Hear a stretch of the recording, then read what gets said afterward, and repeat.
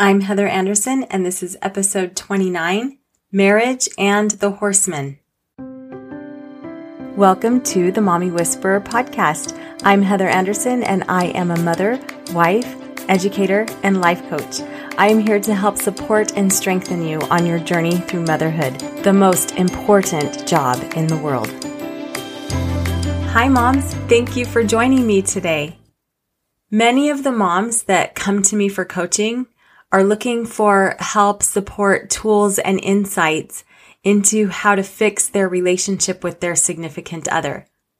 I've even had some invite their spouse or partner to come on the call with us. This isn't always necessary, but when I've done it, it gives me more insight into the relationship.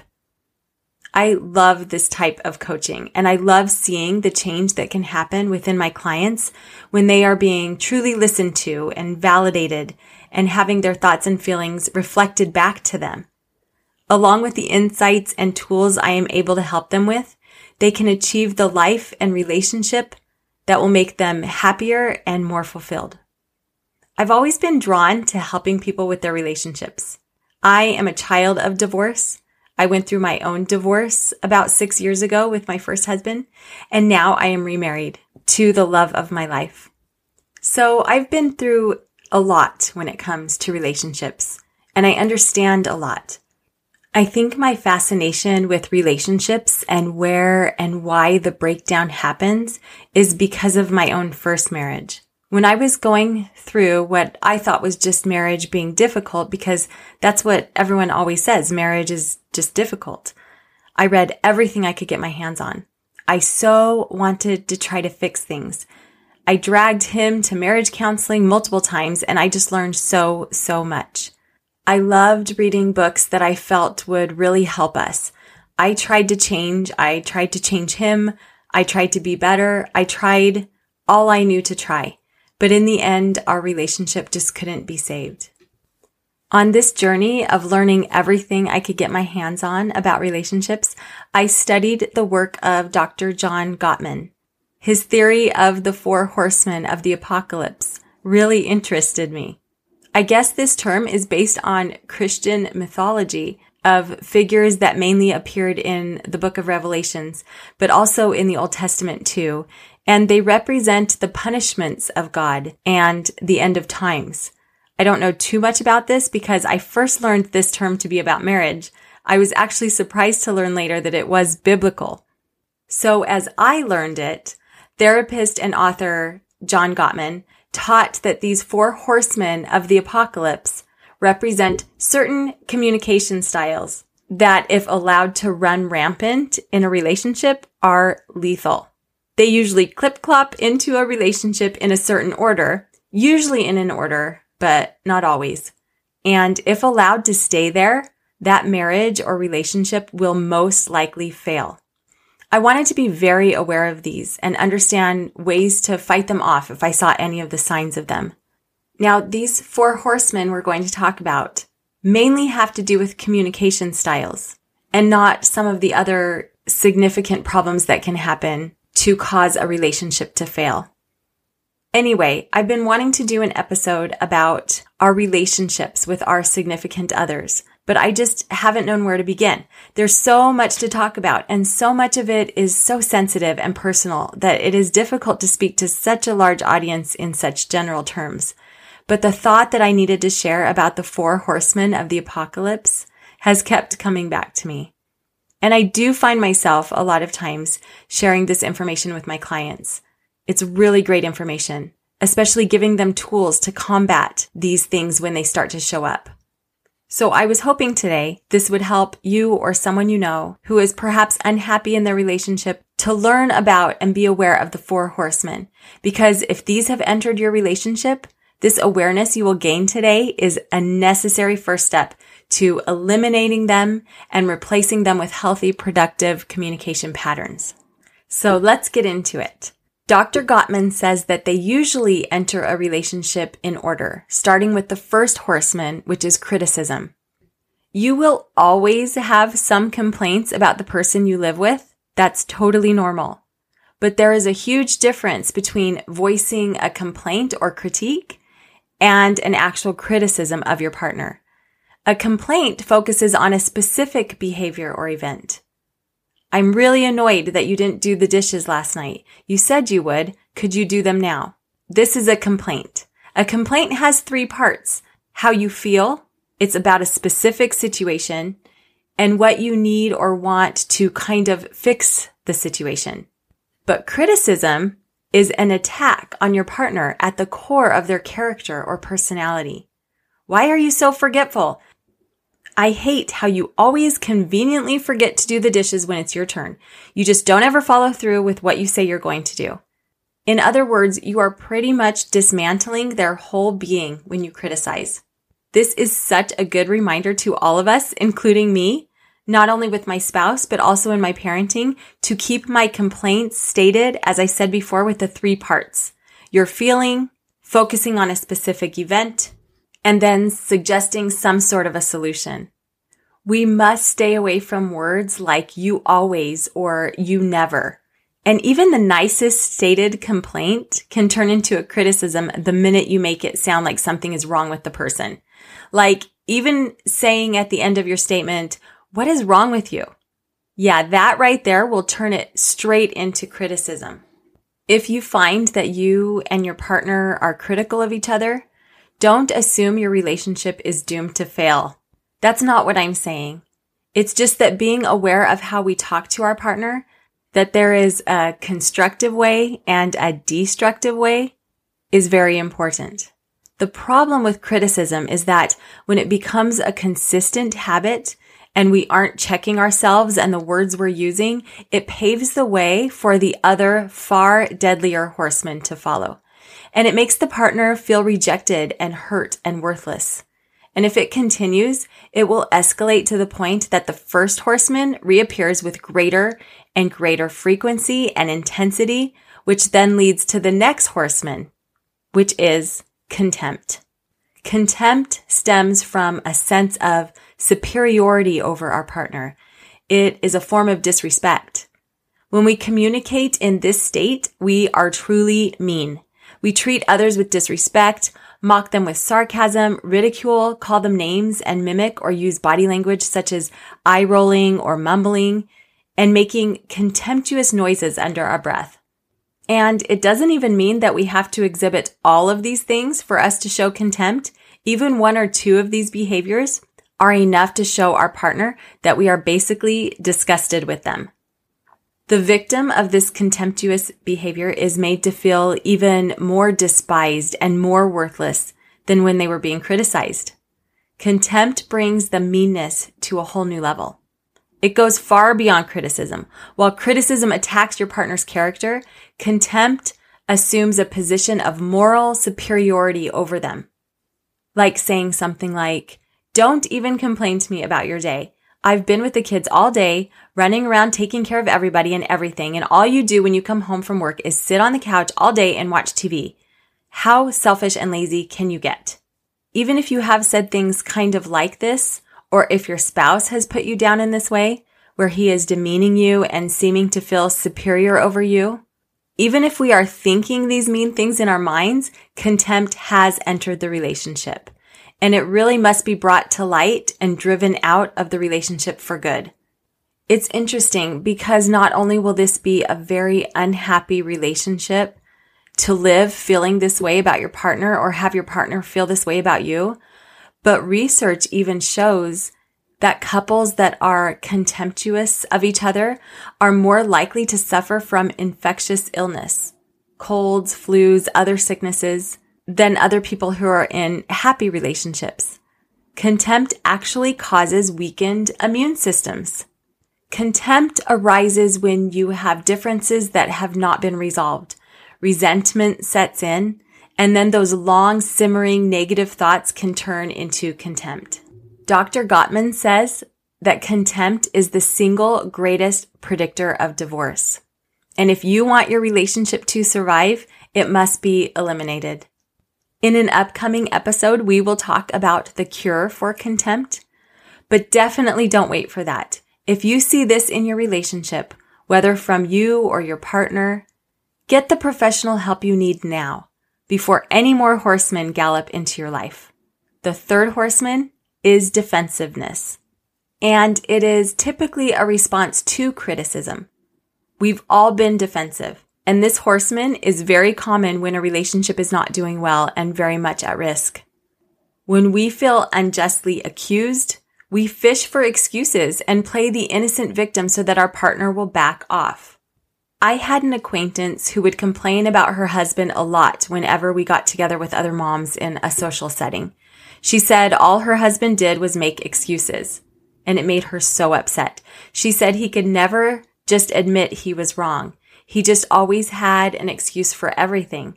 So all of his excuses just made his wife feel like he didn't take her concerns seriously. And the fact that he wouldn't take responsibility for his mistakes would just drive them further apart. It was interesting to look at it from an outside perspective because knowing the four horsemen, I saw that his defensiveness and his need to always come up with an excuse was his habitual reaction to the criticism that she was consistently heaping upon him.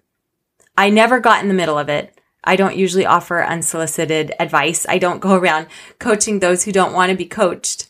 But I could see clearly how the four horsemen were entering their marriage. And I wasn't on anyone's side or blaming either of them. I just knew that they needed help or they were not going to last.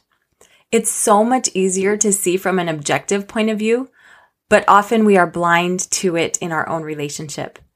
But I encourage all of us to take a good hard look at our own relationship and see if any of these unwanted horsemen have made their way into our marriage or even tried to get through the door, so that we can begin to make some changes to combat them. So just to give you a quick example of defensiveness, maybe your partner has asked you to call the painter.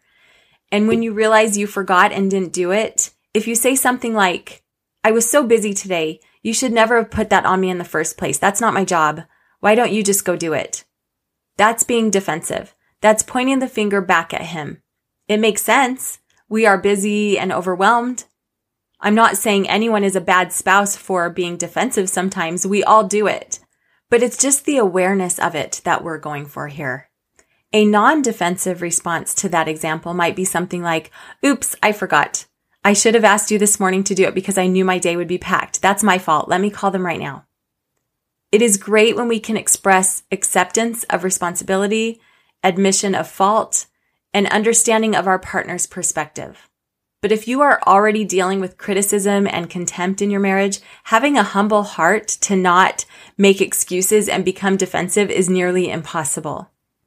Do you see how one horseman snowballs into another horseman? And these three don't always gallop into a relationship in strict order. They function a lot like a relay, handing the baton off to each other over and over again if the couple can't put a stop to it. The fourth and final horseman is stonewalling, which is usually a response to contempt. In relationships where criticism and contempt lead to defensiveness, eventually one partner tunes out. Stonewalling looks like the listener withdrawing from the interaction, shutting down, and simply no longer responding to their partner. Rather than confronting the issues with their partner, people who stonewall just start tuning out, turning away, acting busy, or engaging in distracting behaviors like TV, video games, or anything else to avoid a fight. But while they are busy avoiding a fight, they are also avoiding their marriage. The stonewaller might sit like an impassive stone wall and look away or down without eye contact or even speaking a word of acknowledgement. It's as though he couldn't care less about what you're saying, if he even hears you at all. It's the final horseman, and not just because it was probably the other three that have made it appear, but because it usually arrives later in the relationship, much later than the other three. It takes time for the negativity of a relationship to lead to stonewalling. But when it does arrive, it frequently becomes a bad habit. And unfortunately, stonewalling isn't easy to stop. And when we stonewall, we may not even be in a psychological state where we can discuss things rationally. And I actually don't know why I keep saying we, because most women don't end up doing the stonewalling. The majority of this part of it is from men. but you need to be aware of it in case it is happening to you. If it is, please get help. Being able to identify if the 4 horsemen are showing up in the way you and your partner communicate and deal with conflict is a necessary first step to eliminating them. But this knowledge is not enough. To drive away those destructive communication and conflict patterns, you must replace them with healthy, productive ones. There are ways to counteract these behaviors, but depending on how deeply your relationship has already been affected by them, professional help is probably your best bet. If you're not sure exactly what to do first, I would love to be your first point of contact so we can develop a plan to help your relationship move forward in a healthier and much happier way. Too often, a marriage dies because neither spouse recognizes its value until it's too late. Too often, it's taken for granted rather than given the nurturing and respect it deserves and desperately needs. Some people may think that getting divorced or staying in an unhappy marriage is no big deal anymore, that it's just part of life. But now there is so much evidence documenting just how harmful both divorce and an unhappy relationship can be for all involved. Society has deceived us into believing that if we are unhappy in a relationship, that is a sign that we just need to get out of it. This is just not true. A relationship takes time, effort, energy, patience, and lots of hard work in order for it to succeed. Our culture, our education system, and the way we were raised don't prepare us for the fact that even good relationships take effort, a lot of effort. In general, most of us weren't really taught those skills.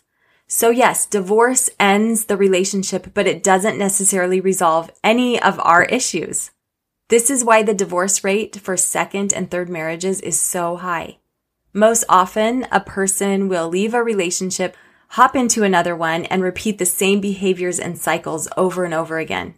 It is easier to bounce from one relationship to another than to stick it out, put in the work, and make your current relationship last.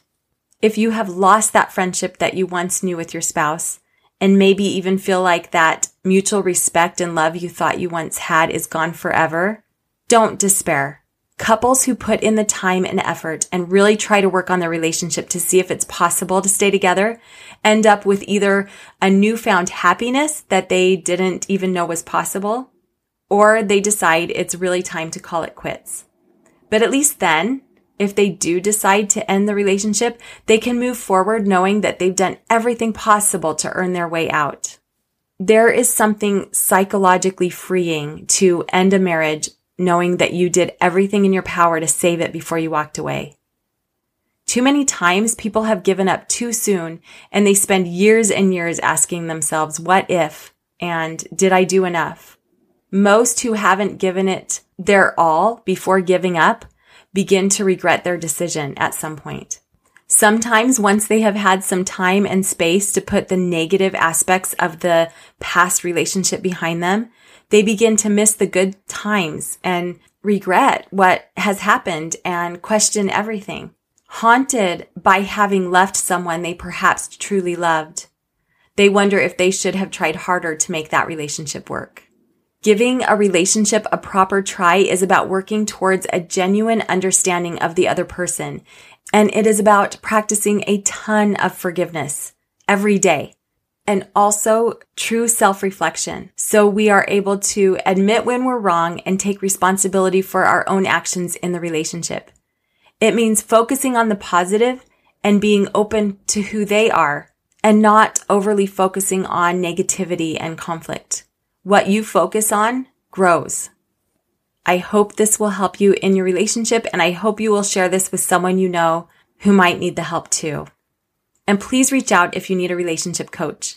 My website is the-mommywhisperer.com. It's super easy to click on my calendar and sign up for a time. And remember, a happy marriage is the union of two good forgivers. Thank you so much for being here today, and I'll talk to you next week. Now there are 2 ways to work with me, and I honestly can't wait to meet you. please make an appointment for a free 30-minute coaching call with me. You'll be amazed at how much we can figure out for you and your family in just 30 minutes. And now I also have a free workshop to show you how to help your high school student earn college credits without changing schools or adding hours to their day. I'm so excited to share this with you. Go to the links in the show notes or visit my website, the-mommywhisperer.com. Let's talk soon.